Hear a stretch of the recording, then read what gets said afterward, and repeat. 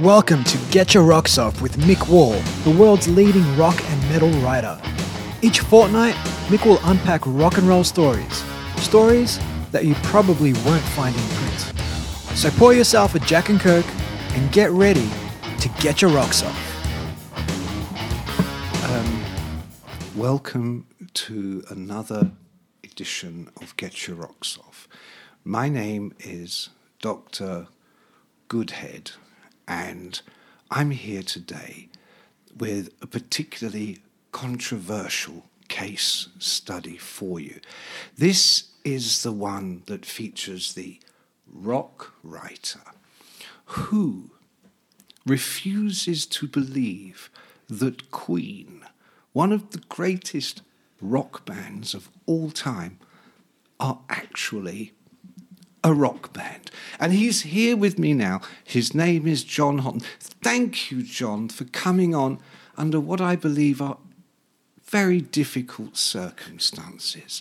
It must be very hard for you as a rock critic who has, may I add, written extensively for rock magazines about the rock band Queen. For you to finally admit after all these years that in your darkest heart you do not actually, in the actuality, consider them to be a rock band. Well, I do recall the piece of work to which you're referring, which I believe was commissioned by a man named Mick Wall. A legendary figure in his field. In his field. He was editing a magazine called Classic Rock. So, I mean, you can tell what sort of thing's going to be in it. It's like, Queen, it was a magazine. that sort of thing. Yeah, it was Queen. a magazine a bit like, if you pick up a magazine called Gardener's World, You don't expect to see Queen. You don't. Well, you might see. Well, John Deacon these days probably spends a lot of time in the garden. In the garden. I went to Roger Taylor's garden. Well, we're going to get. You see, we're going to get to that. We'll get to that. Did you say to Roger? By the way, Roger, you ain't rock. I said, "What? I just met this." I walked into his. Oh no! Well, I walk into. Yeah, I'm going to interview. Digress. I'm going to interview Roger Taylor, and it's about Queen 2. So it's about when Queen were good. You know, someone said to me, "Do you want to do a piece about when Queen were good? It's like a really long time ago before you were born." I said, "Yeah, all right, I'll do that." The album's called Queen 2. It was their second album. When they didn't, decide to do stupid album titles, it's just like your album's just like Led Zeppelin 1, Led Zeppelin 2, Led Zeppelin 3, proper stuff. Led Zeppelin. That's it. That's how you did it. But so until they Queen got to won, Houses of the Holy. Queen 1, Queen 2. Yeah, well, how many, it's probably Bonzo named it. What do you want to call the albums, Bonzo? 1, 2, 3, 4. What's the next one? I don't know. I mean, for drummer. No drummer ever goes above 4, do they? No, in fact, if they'd stopped at the fourth album, they'd have been fine. But anyway. These days they'd still be legendary, as opposed to the obscure, The good. Let me tell you the good thing about interviewing Roger Taylor was he didn't live very far away from me, so it didn't take a lot of time out of my day. Well, you're out in the millionaires' belt. That's where you and Roger. I think when you say not very far, do you mean it was like 10-mile drive in a tractor away? No, what I mean is. You say millionaire's drive. He very much was, I would suggest, having seen the house that he was living in, quite spectacular. But if you know Guildford, it was near Guildford. I won't give away the exact location, obviously. Because you can't remember it. Let's be fair. No, I have subsequently driven past it. Right, every time I drive past it, I think, Roger Taylor lives there, and I wish I could stop thinking it. I wish I could stop thinking it. It had a gate and all the rest of it, So I could pull up to the gate. It had a gate. It had a gate. A bit like your place. Not like your place. Just got an electric barrier. To keep the fans. I don't know. Away. I don't even know who does your barriers keep out. Well, you. Yeah, me. Anybody that is ill-informed enough to think they can just swing by. Yeah, people who drop in. I hate that. I just come round? Yeah, I thought I'd just come round. Yeah, no. I'd see that fucking barrier. Yeah, that's as far as... Actually, I'm completely with you on that. Yeah. I just thought I'd pop round. Shall I drop it in? No. No, don't. No. Don't drop it in. Oh, I'm in the area. No. Yeah. How are you? Leave the Keep area. Going. Leave. Yeah. That's very much what Roger Taylor said when I turned up at his gate. Yeah. But he'd agreed to do this interview.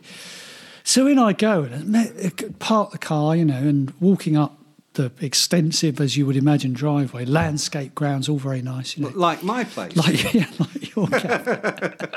Past the abandoned shopping trolleys and the car tyres. And the excess of bin the car lines. tyre fire is burning rather nicely today. Out of the window. To me, that's a constant. Yeah. Ever since the start of COVID, I've been burning a tyre out there for the day we can all go back to normal. Back to normal, that's going to happen. But anyway, please and carry on, yeah. Oh, this sort of very glamorous woman came walking down out of one of these buildings, It wasn't Brian from a distance. Because he's very, from a distance with the hair, But very he's elegant. identical to his wife.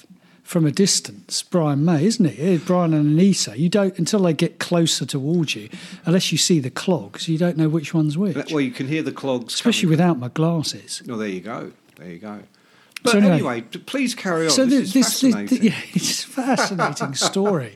Yes, what was it that guy? What was it that you were just bed. telling me before we came on? What was it that guy said to you? Great story about Ozzy. Even better the second time you did it. Yes, but actually, do you know what? Before we begin... Who was that guy? Name and shame that before guy. Before we nail you to your own petard about this highly controversial view of one of the greatest rock bands that ever existed, Queen. Let's do a bit of catch-up. So we've got a bit of first to say, Coco, the metal pug...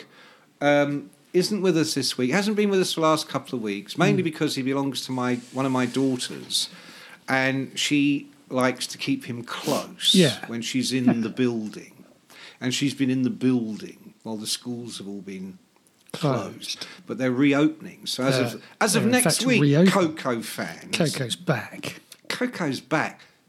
And he's snorting. Yeah. Snort whiskey, drink cocaine... as Pat Travers memorably sang it on an album that no one remembers. But I don't remember it. I happened to be the publicist on that album. It was called Crash and Burn. Yeah. And do you know, his co-manager on that was one Doc McGee. Really? The album came out in 1980. And he had two managers, an English one, David Hemmings, and an American one, Doc McGee. And I never met Doc. But years later, when I did get to know Doc... It was like, oh, you're Pat Travers, you're Pat Travers, you're Pat Travers. Snorting whiskey and drinking cocaine. Like that. Went like that. Just exactly like that. It's good. I can't believe it wasn't a hit. Tommy Aldridge on drums, Tommy Average. Tommy Average, yeah.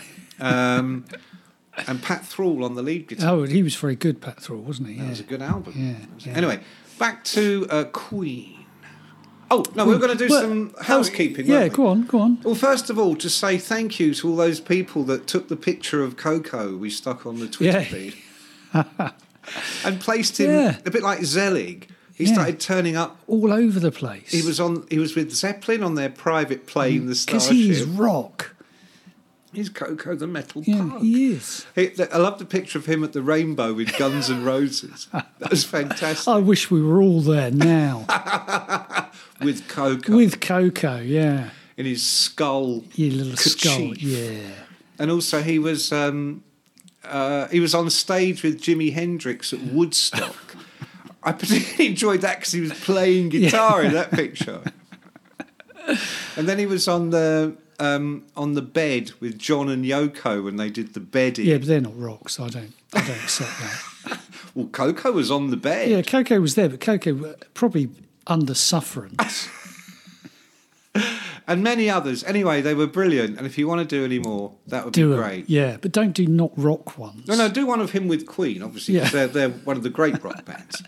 And what you were saying, I can't remember the bloke's name, but some cheeky person. Yeah. In a very complimentary manner, it has to be said, but it was like a shit sandwich. It was like, you're really good, you did that Aussie story before, but you're really, really good. what I call a shit Yeah, sandwich. I used to give them out when you were a manager of, not of bands, I mean of people, of staff. When you had staff at magazines, and you had to reprimand them, absolutely, you would always use the shit sandwich technique. It was I love your stuff. This is shit. I'm not running it, but I love it's a great piece. You know who was really good at that was Dave Everly on classic rock. Oh, right. Did he never do that to you? No, never. He wouldn't dare. Everything I ever did for him, I'd do a 10,000 word story. And we all know what they're just repurposed, as they say. And he'd send me an email back that was longer than the fucking story. Yeah. And the first third would be, what a great story it is. Yeah. And then there'd be just a couple, it won't take you any time. Who does he think he is? You go, get it out of your day, get it off your desk. It's just a few things. You go, okay, you scroll down, keep going, keep going. Oh, okay. Yeah. In fairness, all those bits you put in last time, can you take those out? The bits where you describe your breakfast. Yeah. I mean, any chance. But anyway, we're somewhat off message. But you were wrapped across the knuckles for repurposing a story. By a regular listener, please send in your name again. It's John's fault we lost it. And I have one. I have one from my own girlfriend who said, "Yeah, you do interrupt Mick too much, and you interrupt me." You see, now that to me sounds like a healthy relationship. So because I told her to stop listening. She doesn't like rock music. She probably likes Queen. She doesn't like rock music. Yeah, but she's there to be converted, isn't she? I'm sure. I mean, anyway, I've tried. Do any girls? Don't worry. Girls don't really like that rock music. Though. No, they don't. You they were don't. saying before we came on air. I was not staunchly saying disagreeing. That. I was definitely not saying that. Yeah, but anyway, lots of girls do. You just don't want to marry one. You were saying before we came on air. Sorry, listeners. Anyway, let's get back to Roger Taylor. No. Hang on. This bloke was saying that I told the story. Don't tell it again. No, I mean, you've tell already again. told it twice. But wait till you get to the fifth time. Yeah. About 10 pods from now, we'll be doing that one again. Doing that one again, yeah, that's it's true. It's called the Greatest Hits Tour. But don't tell them what one it is. Let's just wait for it to crop back up again. See if they can spot it. See if they're paying attention. It's like, where's Wally? That's right. Where's Mickey? Where's Mickey's story that you've heard before? Yeah. Oh, and by the way, while we're doing housekeeping, by the way, I hate those fucking podcasts that take up the first 20 minutes is them going, and we're brought to you by the makers of my asshole. Yeah. And my machine is metal. And fuck off. We don't give a fuck, do we? No. We're straight to the point. If anyone does ever sponsor us, we'll read your messages out in that precise tone that he's just used. Right at the fucking end. So unless you want that, don't bother sponsoring us. Yeah. That's sponsor someone else. Yeah. There are loads of other podcasts. Yeah. And they're probably better than this. I don't know. I don't listen to them. They probably are. No one listens to them. No. I mean, any sponsors listening to this right now, just remember, John doesn't want your money. I mean, I'll have the money, but it won't help you. Coming on this show won't help you if that's what you think. Well, unless you are rock with a capital R. Exactly, which Queen Which are. brings us back to Queen, who are one of the original rock with a capital R. Yeah. Oh, so you're saying they were. So look, I go to Roger Taylor's house. Let's go back to this I'm interesting story. I'm at Roger Taylor's gaff, right? I've got a Roger Taylor gaff story as well. Okay, so this incredibly glamorous woman comes walking to it. I think, this is his assistant, great. And she, would you like a cup of tea? Takes me up to the studio, which was this sort of beautiful separate building, obviously. Obviously, It was like one of those... probably a drive in a golf cart away. It was... I can't remember. It wasn't that far, but I mean, it wasn't the main house. But if someone had said to you, I'm giving you this place as your house, your high, you'd go, great, thanks. Because it was like one of those... I mean, I suppose you'd say... those Swedish houses that are made of wood, but they're beautiful, like a chalet or something. Oh, those flat pack IKEA things. You go down there, you buy one. I don't think Roger spends a lot of time at IKEA, personally. You just need a spanner.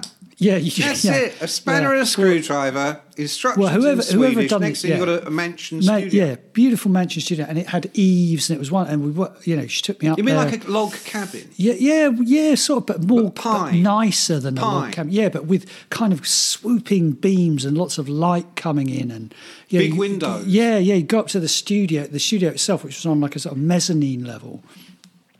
Beautiful, just lovely sofas and light streaming in and a control. You just thought, this is the kind of way you would imagine someone who's been in an incredibly successful band for 40 years. An incredibly successful rock band. Yeah. Oh, yeah, because Roger's one of the rock elements of Queen. Roger is a rock star. Yeah, Roger absolutely Taylor is a rock star. If you look in the dictionary of rock right now and you look under rock star, you will find a picture of Roger Taylor circa, whenever you like. Yeah. He's look at him today. Yeah. Amazing. Exactly, yeah. So did you feel in this environment, you thought, I could be creative? I felt very at home. Did you feel a song coming on? And the woman I thought was his assistant brings me a lovely drink, as you incredibly... Champagne? No.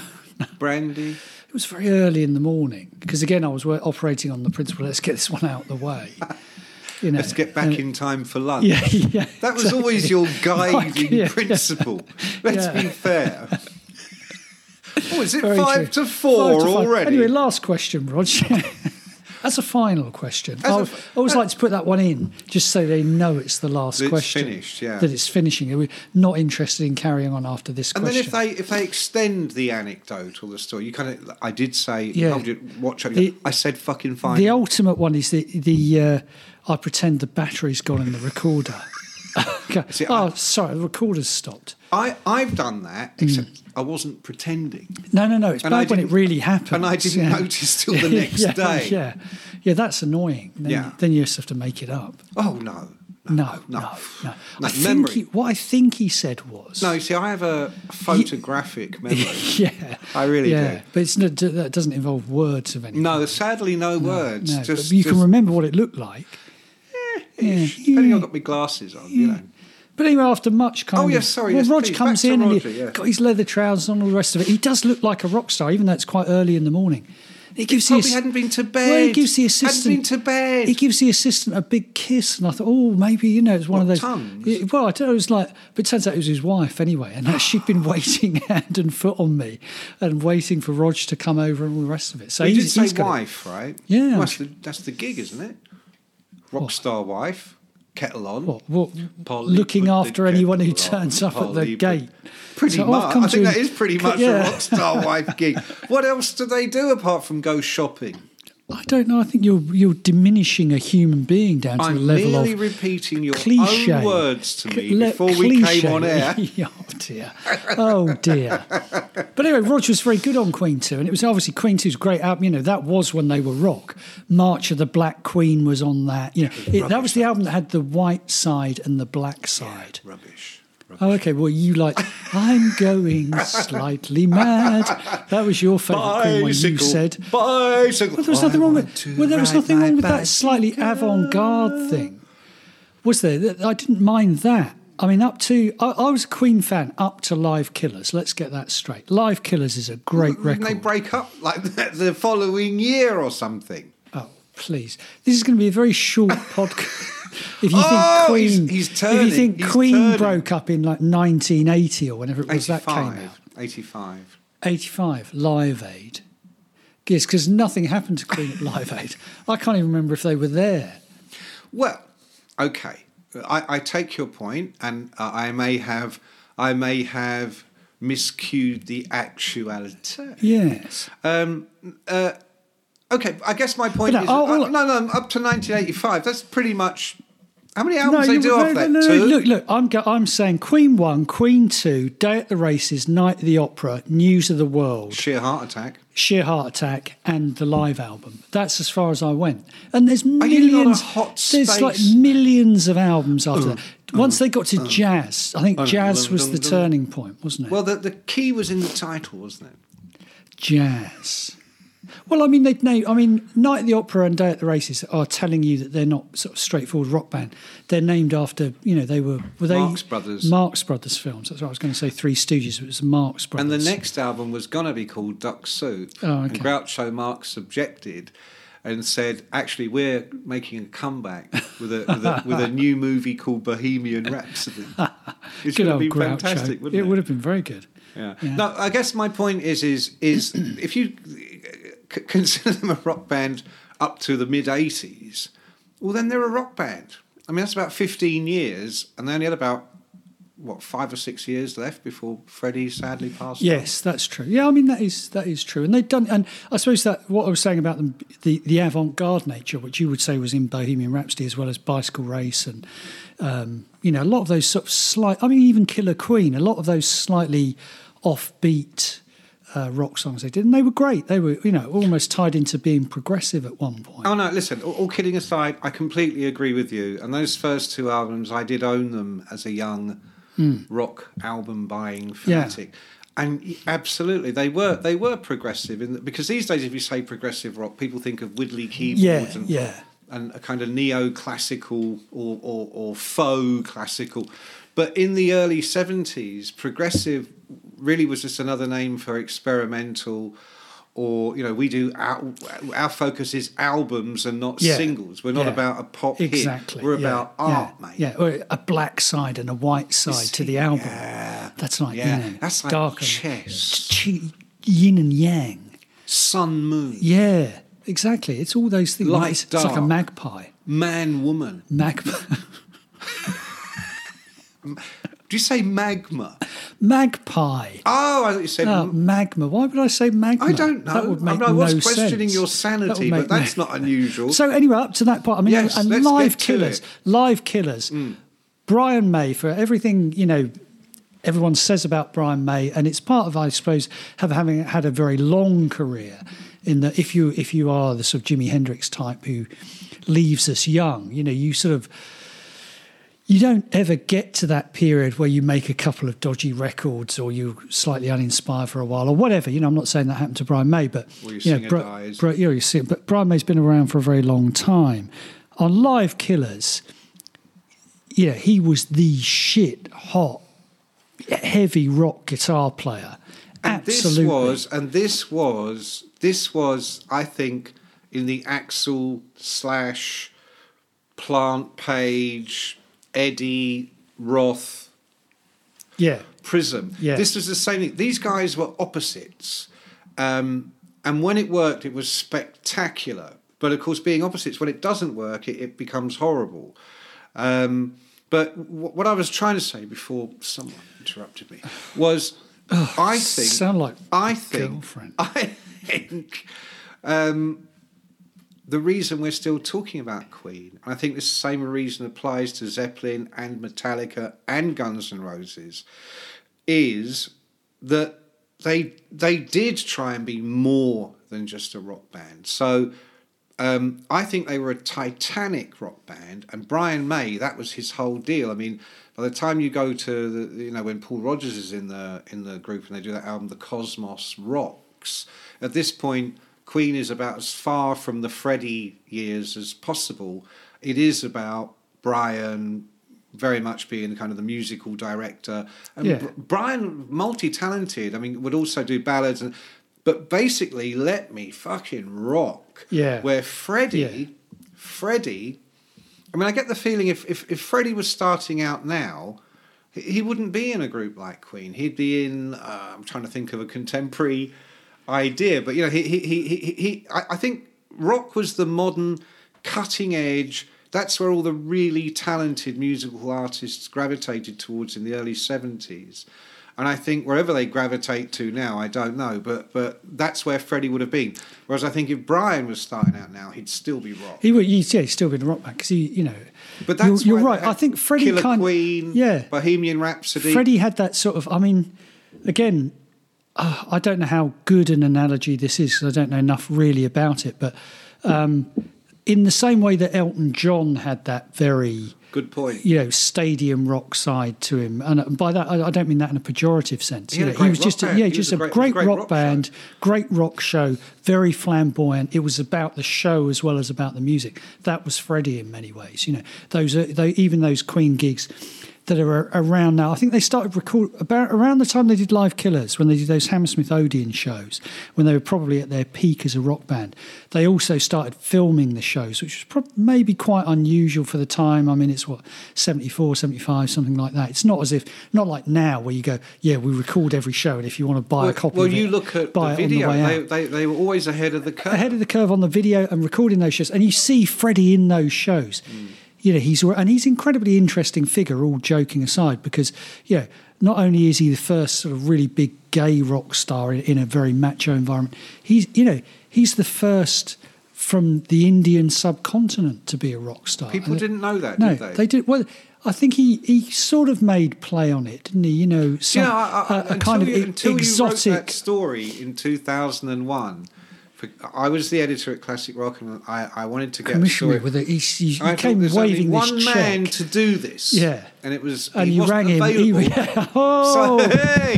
Yes. I forgot what I was going to say. He was the first. I mean, I read that story. I didn't know he was from the. Where was he from? Zanzibar. Zanzibar, yeah. That was it. Yeah, but with Indian heritage, Indian heritage. I mean, once you know that, it's kind of like obvious. And then you think, well, hang on, yeah, but you imagine the courage, both physical and moral, it took in the 1970s. Oh God, because you imagine what that was like, in the 70s, the National Front, all of that kind of thing going on. Plus the fact he's not out gay. But he's wearing, he's down Kensington Market where he had the clothes store. With Roger. Yeah, and he's wearing all the garb, So really, I mean, he's putting it on the line there. And to have done that, I think, and to have pulled it off in the manner that he did so spectacularly and with such authenticity, I just assumed Mercury was a North of England name. Yeah, that's what you thought, yeah. Sorry, he's related to that, Now, his real name was Bulsara. That's right. Frederick Bulsara. Yeah. Well, thank you very much. Thank you very much, Dr. Rock. Now, if you'll allow me to get back to my Google. If anything else you want to know, do write in. Right, so, okay, let me lay it down for you. I remember, because I am a tiny bit older than you. Just a touch. Just a touch. The great divide has happened. The great divide in modern society. He's had a COVID injection and I haven't. No, I haven't had my injection. When will they vaccinate the over 35s, John? When's it happening? I don't know. It's I think we'll be there, won't we? Yeah, I think maybe when the car fire is finally extinguished outside. To me, the minute Queen transcend being just a rock band. I mean, that sounds pejorative. There's no such thing as just a rock band. No. They were a great rock band, and they would have been just fine had they kept going. Well, they'd have been fine. But I don't think they would have been immortal. And I think the first step on that path was... Is that your phone making that? That is your phone making that really annoying noise, isn't it? Could you possibly take it and play? Have you set it to annoying? I've set it to every time he mentions a sort of serious point about Queen. I've set it to interrupt me. Yeah, I've is set this it your to interrupting app? I don't need an app. No, fucking telling me I've just turned. Yeah. I've just turned it. Oh, hang on, I didn't message him and let him know. Let him know now. I just don't want it to get too serious about Queen because I think you're right. I think we could debate. Look, I think we could debate endlessly. Let me finish my point. This is what I was afraid of. Let me finish my point. Queen this is a heavy metal podcast. No, it isn't. We're not here to finish our points. It's not an exam. She keeps a Moet Chandon in a pretty cabinet, just like a... There's a question on Pointless. and Khrushchev and Kennedy. Now, you didn't get that in a Black Sabbath. You didn't. You didn't. Oh, there was a question on Pointless, the TV show. That I've never seen. That you've never seen. Because in the day I work. You have your tea and it's 4 o'clock. I told you I'm done. If Pointless is I'm on. back from Roger Taylor's. I'm done, mate. Go on. And it was name any word of more than 7 letters in Killer Queen. Ooh. And obviously the objective of the Pointless television show is to come up with an answer no one else does. And I think if you got that far down into the song, because everyone remembers the first verse, so things like Chandon and Cabinet were all coming up. What about Khrushchev? Yeah, Khrushchev. I mean, there you go. I know me Queen. But that, for me, because I was that teenage boy buying those records, the first album with Keep Yourself Alive, they showed that clip on the old Grey Whistle test, which in those days... Which you were allowed to stay up for. Exactly. There was Top of the Pops for all the singles and the chart stuff. And then there was the old Grey Whistle test presented by Bob Harris, who used to be called Whispering Bob. Whispering Bob lives up the road, by the way. Does he? He does. And they showed a clip, a film clip of Keep Yourself Alive. Right. Almost unheard of in the early 70s. Wasn't a hit, but that was like, I thought, wow, what a great rock song. And the second album, Seven Seas of Rye. Yeah. Again. What a song. I mean, Seven Seas of Rye. Where are the 7 Seas of Rye? It's just like it gets you thinking, doesn't it? It makes you think. Yeah. It made me think. Yeah. Making me think now. Well, it made me think of Rye on the Kent coast, but obviously I didn't mean that. It's funny you should say that, Or because at the West very end of Sussex? Seven Seas of Rye, if you go to the very end of the track and it fades out, it fades in with, oh, we do like to be beside the seaside. In West Sussex. Yeah. And they did do a track called Brighton Rock. They did. Brighton Rock is on Live Killers where Brian May goes full out and he starts doing all the sound effects like dun dun dun dun dun dun dun dun dun. Dun, dun, dun, dun, and it's all the echo for the first time. Imagine being at that, like hearing that for the first time. Wow, it's out those speakers, then it's those speakers, and he's like, and then Freddie comes back on with the bit about the promenade, What really is this good thing you call stereo? Yeah, what is this stereo thing? This mysterious because Brian May's like a scientist, isn't he? He knew all that. Which is the other interesting thing about Queen is that, you were saying there is this relationship. Brian and Freddie, it's very much along those guitarist-singer relationships. But this one's completely different. It's a meeting of minds in a different way, isn't it? Because Brian, and again, what he's probably had plenty of stick for over the years, is he's a sort of serious-minded guy. And absolutely nothing wrong with that. But he's very clever. He's has his pursuits which have nothing to do with rock music, Well, isn't he? He's actually Dr. Brian May. He's Dr. Brian May, which I think is in astrophysics. Yeah. He was a great friend of Patrick Moore, the Sky at Night guy. He appeared on the Sky Yeah, at exactly. Night. Yeah, I mean, for those of you that aren't, gifted, haven't been gifted a life in England. Hadn't been gifted the gift of long life like Mick Wall. Remember, it was there used to be a TV show in England. It used to come on really late I at don't night. remember it. I read about it. Sir Patrick Moore, who was this, you'd never get him on TV now, but he was this bizarre English boffin. He was just an eccentric, wasn't he? He was an eccentric of the kind he used you to don't wear really get. He wore a monocle. He used to wear a monocle, and he used to talk rather like this. Yeah, and if you look at the sky today, Yeah. if you look at Jupiter, and it was shut up, have a fucking drink, mate, shut up. The other amazing thing about that show was it was on for 5 minutes. But it was on for about 50 years for 5 minutes. The show never went away. People were born, grew up and died, and that show was still going. Yeah. I think you'll find a particularly interesting sky. This week, if you had the little monocle would go flying out. And he weighed about 30 stone. He was about 400 pounds. In the end, they just had to film it in his garden because it was the only place he could get. And then Brian May was a guest. Yeah. You've got every major talk show in the land wanting to put him on. Yeah, and he goes, I'll go on the Sky at night. I'll go on the Sky at night. Because I like that. So Brian, today we've got Brian. He's from the rock. John Houghton, if you're listening, a rock band called Queen. Then Brian, what have you got to tell us? And Brian would come on with a monocle. And he'd go, but he'd do the skies. He knows all the. So he's a completely different kind of rock star, which is great. And I have to say, the one time that I ever interviewed him, and It was it was the day after the Roger Taylor thing, because it was about Queen too. It was your week of But they said I was Queen. supposed to go over to his house because Brian doesn't live that far from where I live either.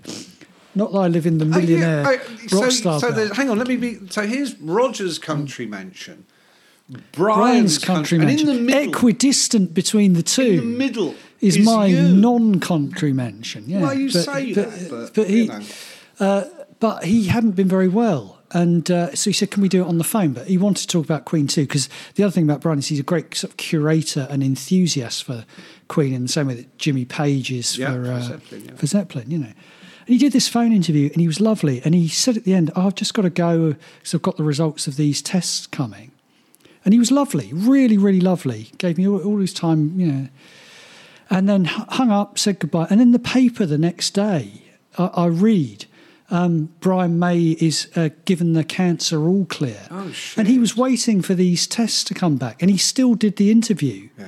And I thought, you know what, If that's not rock, yeah. I mean, that is, yeah. you should be ashamed. I hope you I'm feel not, ashamed. I'm not ashamed. You probably feel But it's bad just, now, don't you? No, I do feel You bad. should feel Having bad. said that, having I feel remembered bad that, for you. having remembered that.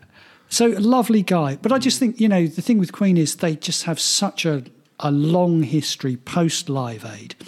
And I think, although it's quite a natural barrier to draw, that is when they began to change. If you remember Live Aid, they were the first band on the day who sussed out, we've got 20 minutes. We're not just going to play three songs in a row that people know. We'll do a little medley, you know. Well, that was Queen. We're not just going to... That's what all the others are going to do. Yeah, we're going to make we're going more to of do it. something different. But here's the other thing about Queen, and I will tell you my own Brian May bits in a minute. I was fortunate to meet all of them. Not John. I met John to say hello. He would not remember. I mean, I barely remember. What was that guy? I don't remember meeting him.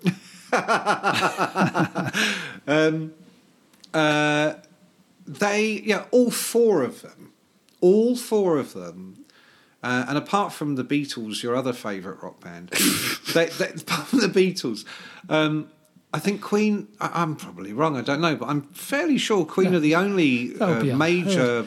Does it say on Google what you're going to... Well, we'll leave the readers to do that. All right. But all readers. Four, the readers... You poor sad old man. You know this is a podcast, don't you? It's not a magazine interview. You know that joke... I thought you typed it all up afterwards. and then got ready for, what was it called? Tip Top, Breakpoint. What's it called? What are you talking about? They had a question on the show. Oh, Pointless. Oh, Pointless. Yeah. There you go. Anyway, so... all four of them, at a different stage in that career trajectory, wrote, and not in John Deacon's case, but definitely in Roger's case, all sang on huge hit records. Yeah, that's true. Yeah. So Brian May wrote a whole bunch of the hits that they had. Obviously Freddie, but John Deacon wrote Another One Bites the Dust. Yeah. John Deacon wrote You're My Best Friend. Yeah. Roger Taylor wrote Radio Gaga. He did, and he wrote I'm in Love with My Car, which is for me one of the worst tracks I've ever heard. But people love that track, don't they? I love that track. I'm in love with my car. Great song. Really? I'm in love with my car. Got a feel for my automobile. Oh. Great. He sings it as well. No, I know he sings it. Yeah. But Brian could also sing. I mean, do you remember when he did that solo single, Too Much Love Will Kill You? It sounded like Freddie. I thought that was Queen. I did. No, that was a Brian May solo. Was it? Yeah. And Brian sang it. Too much love. Well, he sang it in the voice of Freddie. That's amazing. Yes. Well, I don't think Brian would. I don't mean you've got the voice of Freddie. No, I'm more Brian. Yeah. Oh, I think so. You're more John. You're more Brian Hicks from up the road who runs the garage. I'm more Brian down the pub on a Friday night. Yeah. Is this the real life? They all wrote. And were all extremely accomplished. I mean, we've just mentioned a couple of songs, but all of them contributed to a whole wealth of material. And I find that unique. I do find it interesting, your pause when we talk about them as a rock band, and you making a distinction between this time and that time. Robert Plant, and we're going back 20 years here. I was interviewing him for something or other, and we were waiting around for them to set up, and we were just chatting, And I don't know how, but the word Queen came up, and you should have seen his face. He was like, I'm trying to think of a suitable comparison, but I guess it'd be like talking to Iron Maiden, Steve Harris, and saying, I don't know, did you hear the new Lady Gaga single or something? Or not even as good as that. Did you hear the new, whoever the latest boy band is? I don't know what's going on in the world with you youngsters. And he was just like, ugh, like the worst, most kind of not false metal, but like false flag. I think what he's going at there is that Queen did become. I won't. It's wrong to say nakedly commercial, but they were a commercial entity. They wrote hit singles. They put out their biggest selling album, I think. And Definitely. One of the biggest selling albums of all time is Queen's Greatest Hits. Well, it's now Greatest Hits Volume 1, Volume 2, Volume 3. And the first two volumes were massive. And here's where I'm going to meet you halfway, because, you talk about the early albums and that, and I'm going to fess up now. I've never heard a Queen album that I liked. I've heard many tracks that I loved. Yeah. Particularly the singles. But I mean, Night at the Opera, to me, there's at least 2 or 3 tracks on that. Just rubbish. I really liked Night at the Opera. It was great. That wasn't a rock album. That's got I'm in Love with My... What do you mean it wasn't a rock album? There's all kinds of... Give me your nonsense. Of course it was a rock album. There's all kinds of willy-nilly, flimsy rubbish on that. There's also the Prophet song. There's Bohemian Rhapsody. There's I'm in Love with My Car. Exactly. There are some, apart from Love with My Car, there's some I'm great in love tracks. with my car. I mean, that's Got a feel for my automobile. Got a grip on my hard racing robot. Yeah, I find it very sexy. Roger was into cars, man. He's just letting you know that. So here's my Roger Taylor story. Okay, let's do the Roger Taylor story. About 86, Marillion opened for Queen doing festival shows in Europe. And in 86, Marillion were really big in Europe, particularly Germany, because the Misplaced Childhood album and Kayleigh and all that business. And they had a very big, strong European audience, but obviously not as big as Queen. And but Fish, who was the singer of Marillion at the time, the ultimate ligger, you'd go out and fish in those days, and next thing you're hanging out with the singer from Spandau Ballet. Yeah. Next thing you're hanging out with, whatever. And of course, him and Roger became huge mates. Yeah, you can imagine that. Yeah. In the same way that Roger Taylor and Rick Parfitt from Status Quo were huge mates. Yeah. Is there a party after the show? So cut to a few weeks later, back in London, and I go to a Magnum show, and Roger had just produced their album. Oh, he did, didn't he? He produced Vigilante. Yeah. See? Yeah. Rock star Yes, produces Roger's rock album. Yeah, he did, yeah. Vigilante Man. Featuring Bob the Cat on vocals. Bob the Cat Catley. And Tony the Hat on guitar. Yeah. Cat vocals. Hat guitar. Cat Another yin yang. There was, yeah. Sun, moon. Yeah. Light. Magpie. You're just not. Bob You're just making fun now. See, Bob Catley, born in Aldershot. He was on the, because I was born in Aldershot. He was on the. Yeah, there was a list of. You were born in Aldershot. On Wikipedia. I wish I'd known that. On Wikipedia. I may have discouraged you on more Wikipedia. heavily. I don't know if it's still there. There was a list. There was a list of notable people born in Aldershot. And the Hat was on there. Not the Hat. The Cat. Oh, sorry, the Cat. The Cat. It was the Cat. It was that. Love the Cat. It was. Bob, if you're listening, I love you. Oh, Ian McEwan, the novelist. Yeah. And Alex Reid, the woman footballer. No. The one who was on Big Brother and went out with Katie Price, and was a cage fighter. Oh, I vaguely Alex remember Reid. him. Yeah, vaguely remember him. Anyway. That's just a little interesting digression. Definitely. Roger's there with Magnum. He's produced Vigilante Man. So they do the Hammersmith Odeon. We all go.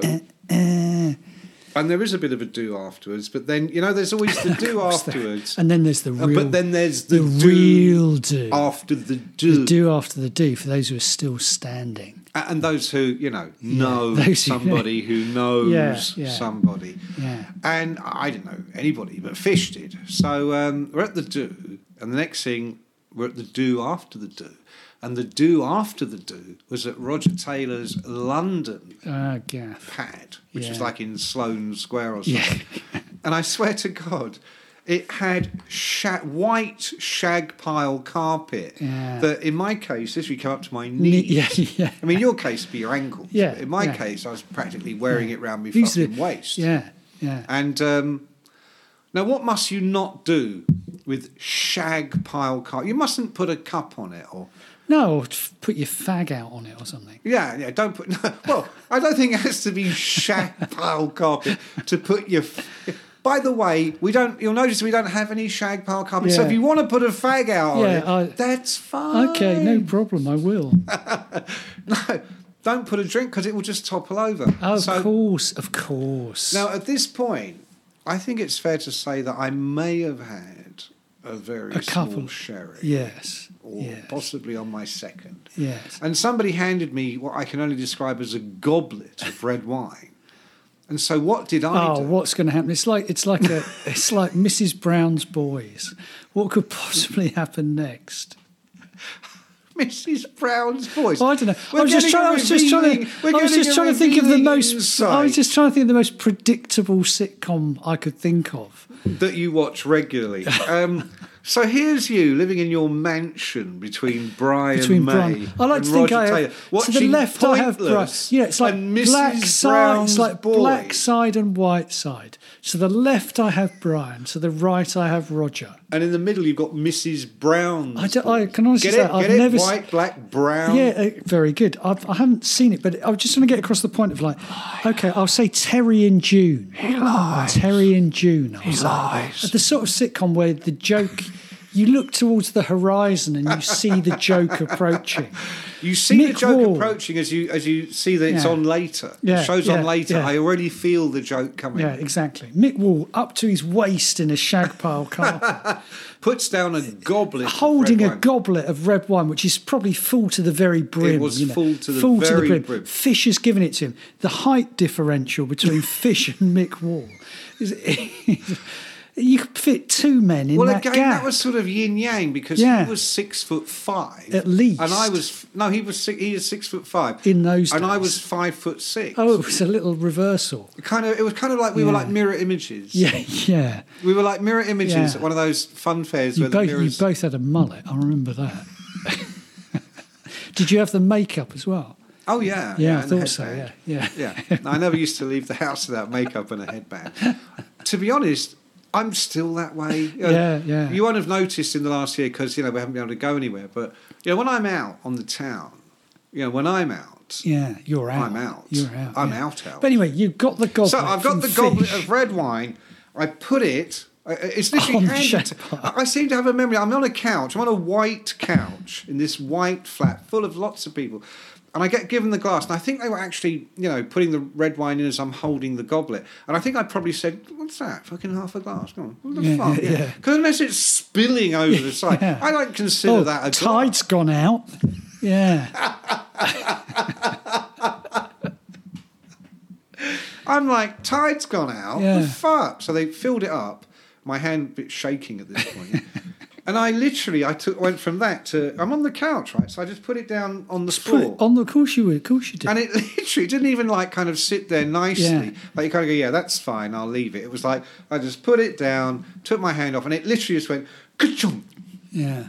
red lake Yeah. over the white. And Roger happens to be standing right next to me at this point. And I was like, Sorry, mate. Sorry, man. Man. Yeah, that's what you would have. Actually, you call him man, wouldn't you? Just try and get across. Oh, sorry, man. Sorry, man. Just- I'm This wasted. could have happened anyway. It could have happened to anybody that Yeah. is out of their fucking Yeah. mind. Okay, could have been anybody here that is out of control. Yeah. It just happens Yeah. to be me. Yeah. And I honestly expected him to go, don't even worry about it. I'll Yeah. get a slave to fix it later. He was like, what have you done to my carpet? yeah. I'm like, Everybody out now. nobody leaves this room Yeah. until we find Roger's glove. Yeah. Yeah. No, he was. He was upset. He man. was. He was not happy. Yeah. See, that do you remember the hit rock group Nelson? I do. Which was I made do. up. They were your favourites. They for a were long my time, favourites. weren't they? Matthew and Gunnar Nelson, who were twins, the Timotei twins, they were nicknamed. Except for when you walked in the room, then it was more like triplets, Trinity, wasn't it? yeah. Because you were very like They had that. long, ravishing blonde hair, and they were both very handsome. Yeah. And they made a... Apart from the hair and the handsome, Yeah, that could have I been was you. exactly like... They made a very famous trip to the Kerrang office when the office was in the Daily Express building. Oh, really? They came in to review the singles, and they had this big hit at the time, which was "Love and Affection." You know, I can't live without your love and affection. I can't face another night on my own. Erection. But they were, in a weird way, they were sort of rock royalty because their dad was Ricky Nelson, who'd been a big in the late 50s. So they'd grown up in Hollywood, and their mum, I think, was an actress, and Ricky Nelson. They'd grown up living the Hollywood life. You know, they were Hollywood royalty. Yeah, they're Hollywood royalty. They'd been pampered their whole lives, and they looked like it. But they were lovely. They came into Kerrang to review the singles, and they bought their guitars but they did it in the right way. You know, they did it in the right. Hang on. They did it in the right they did way. They did, what way is that then? Well, in a kind of knowing way. We brought guitars. We bought the guitars. Don't read into Yeah, that anything. So of course, you know, everyone's going, "Oh, come on, go on, do the song." You know, do it. So they get the guitars out, and they did Love and Affection. And honestly, even Sounds, who were next door, and obviously you imagine how much Sounds loved Nelson. Sounds were like rock is dead. Yeah, Kerrang was like right. Rock is everything. Yeah, exactly. And like bring in Matthew and Gunnar to review this. You know, they come in. They come and they do the singles great, and they're funny, and they, you know, all of it, and they do Love and Affection. You know, I can't live without you. I think they even did a sing along, and I think people probably even sang along. It was that good. Any tears? Any tears? Only from Alison Joy, who was weeping tears of joy at seeing her heroes. Very good. Very good. But I remember we were just sort of chatting afterwards, and they either their album or they were. Roy Thomas Baker, the producer. Famous Queen producer. Who had produced Queen. And they knew him so well, they said, we call him Uncle Roy, right? Because they grew up knowing him. Because Roy Thomas Baker, I think, also lived in Hollywood and sort of had this famous house with a glass piano and stuff, you know. Like, they're telling all these stories about Uncle Roy, you know. And then they said, oh, yeah, Uncle Roy told us all about... We were talking about Queen for some reason. Uncle Roy told us all about recording Bohemian Rhapsody, you know. And he said the tape, because back in the day you actually had to do it on real actual tape, and they passed it through the tape machine so many times it was almost falling apart because it had all those multi-tracked vocals on. Apparently you could see through it. Yeah. So they're telling all these... And then he said...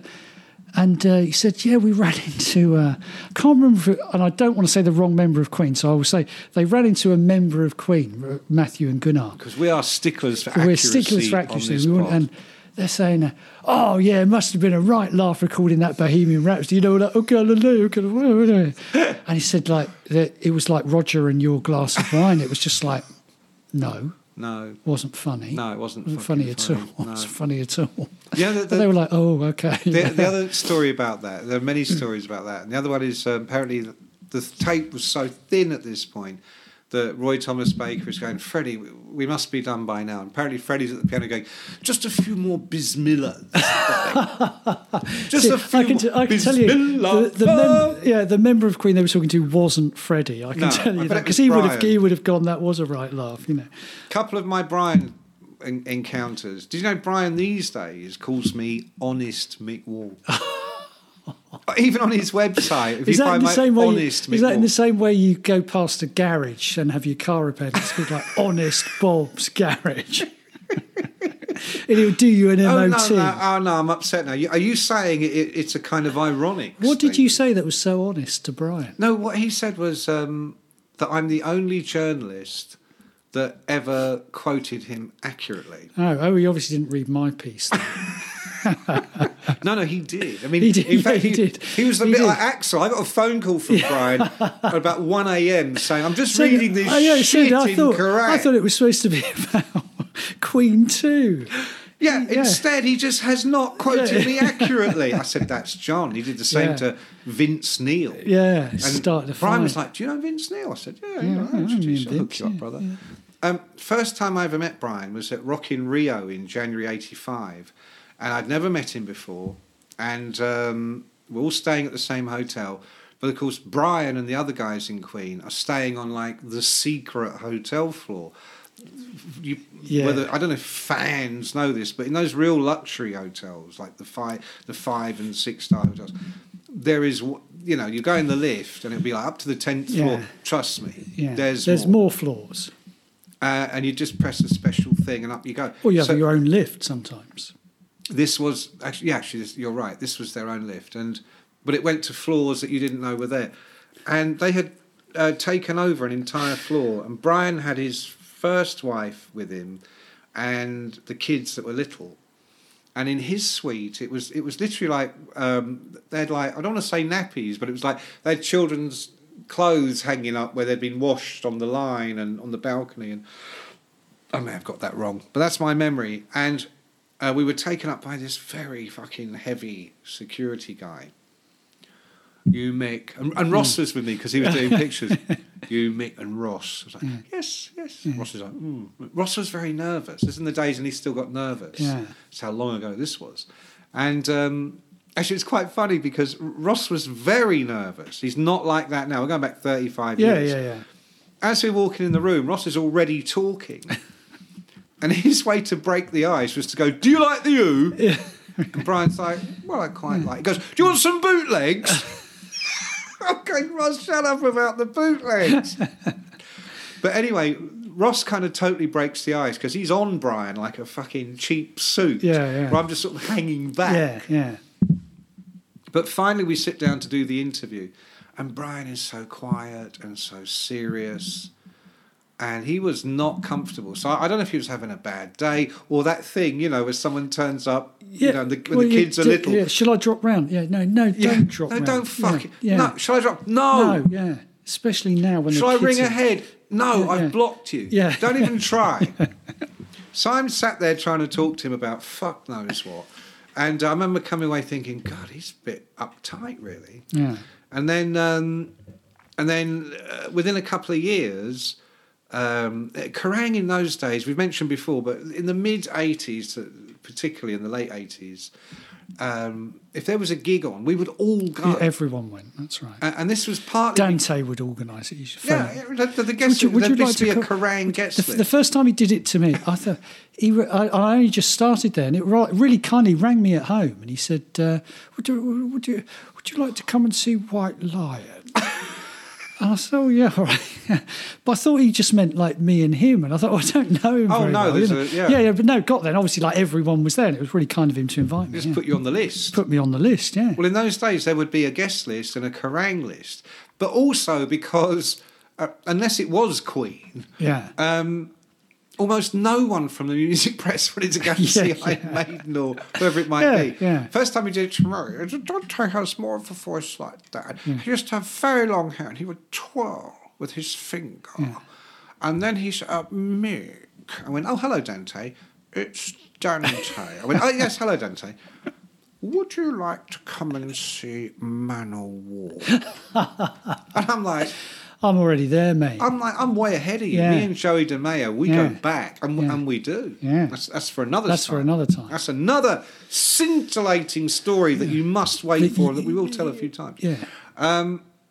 Brian May would be at everything. Yeah, he did Big Ligger. Well, not Ligger, but he was a genuine fan of rock music. He was a genuine fan of rock music. You go to Def Leppard or Iron Maiden or whoever it was. Do you know the last gig I saw? You know the last gig I saw him at?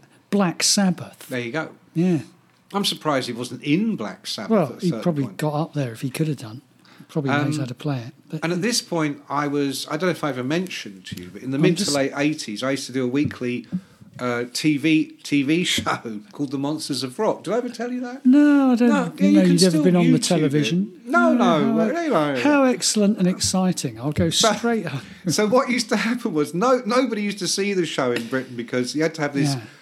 2,000 foot dish that cost £1 million to buy, except really rich rock stars. So, that's how I met Jimmy Page. He used to watch the show. Right, yeah. Brian used to watch the show. And I'm at backstage at, we'll say, Def Leppard, and I get a tap on the shoulder. It's Brian May. Yeah. And he's like, hello, Mick, how are you? And I'm thinking, he remembers me from Rock in Rio. And of course, he didn't. It was just the TV. TV, yeah. But I tell you what, he was the nicest, extremely nice man. Brian. Genuine, yes, honest, yes. And here's the other part. You mentioned Anita Dobson, who is his current wife, the current Mrs. Who, if you don't live in England, is a very famous actress. She was a huge soap star here in the late 80s and so forth. And he was at the Def Leppard party when the Hysteria album came out. They did the Hammersmith Odeon. And there was this huge party afterwards. And literally everybody is there, including Brian May and Anita. And you know these things, do you remember these things, John, about into the second hour of them? I wouldn't, I was a serious critic. I wouldn't, in case you were home watching Mrs. Brown's Boys, in case my opinion was swayed by the fact they gave me free drink and presents and things. No way would it. Yeah, you see, I allowed the free drinks because I didn't want to cause offence. Yes. But I was always absolutely you clear. You and Ross were known for never causing offence. No. Not after we've been flown first class to LA, obviously. And I remember the goss at the party. Disclaimer here, I have no idea if this is true. No offence intended. The goss at the party was that Brian and Anita were in the bogs shagging. Right. I'm just putting that out there. So what I'm saying is yes, it could be very intense and serious, but Brian May is a fucking rock and roller through and through. Oh, yeah. Great artist, great man, even during the course of this podcast, I have changed my mind. I hope you have, young man. I have. Let this be a lesson to you. Yes. Never again shall I. Okay. Like, top 3 greatest Queen tracks of all time. Go. Oh, okay. Go. All right. Slow down. Okay. Brighton Rock. Go on. I'm in love with my... No. Brighton Rock. March of the Black Queen. I don't know what... You can't name 3... Well, no, I can. I can think of too many. That's what I'm thinking. Well, just grab one. Pick one. Say I'm in love with my car. Go on. I'm in love with my car. Okay. I can't name just 3. No, but that's what I was saying. I had loads in my head that I could have said. Did you, though? Yeah, the Prophet song. That is a lot of hesitancy. Oh, listen to the man. Listen to the wise man. See, he said. That was great, the Prophet song. Okay, I can't. I literally cannot name 3. Tie Your Mother Down. Yeah. Tie Your Mother Bicycle. I want to ride my bicycle. But then it goes into that great bicycle races are coming today, so forget all your duties. Oh yeah, fat bottom girls. But that and there's that fat bottom girls. Yeah. That's one of my all-time. That is a great Queen. Top. Yeah, that is fat bottom girls. They make the rocking world go round. I was just a skinny lad, didn't know no good from bad. That was great. See, you are a bigger Queen or a rock band fan than me. I am. I'm also very. Can I just say? I've done my songs. Oh, I thought you did them. No, sorry. What did I do? Go on. You did Tie Your Mother Down. Yeah, no. You did Tie Your Mother Down. No, I did Fat Bottom Girls. Okay, go on. Fat Bottom Girls. Plus also.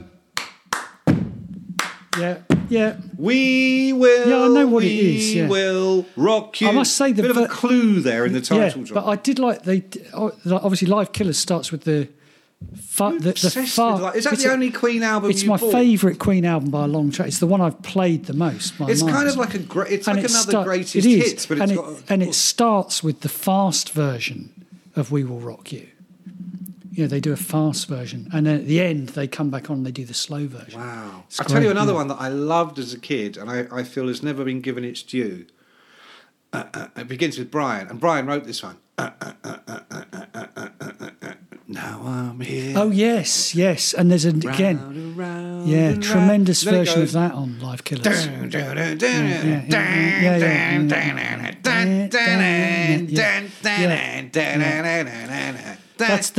is one of his great live set pieces. A baby I was when I took your hand. Yeah. Well, you took my hand. whatever. It's almost like the final section of Bohemian Rhapsody when that riff comes in. Oh, yeah. Yeah. You could say Iron Maiden built their whole career around that final 60 seconds of Bohemian. But what I was going to say very quickly before we close was that thing about them being progressive. They tapped into that with Fat Bottom Girls and things like that, that sort of vaudeville Britishness, Englishness, which the Beatles did as well. But also Genesis did, and notions of Englishness and what it was, and that sort of very Victorian Lewis Carroll coming out of that age, the Edwardian, time and place. I'm thinking of Selling England by the Pound. Yeah, Selling England by that, and also Nursery Crime and Foxtrot, and everything from the artwork to songs like Harold the Barrel, which were very kind of offbeat and weird songs. I think Return of the Giant Hogweed was another one that fit into that category. And so you see, once we have diagnosed the problem, we are able to effect a cure. Do you feel better now? Let me just check your name. John Horton. I feel much better, thank you, Doctor. Good. And I hope those of you listening at home or reading will have enjoyed it just as much. And goodbye for now. Goodbye. If you liked this episode, be sure to leave us a review, share it with a friend, or plain old subscribe wherever you happen to listen to it. For full episode show notes, visit nofilter.media/Get Your Rocks Off. This has been a No Filter Media production. Say what you want.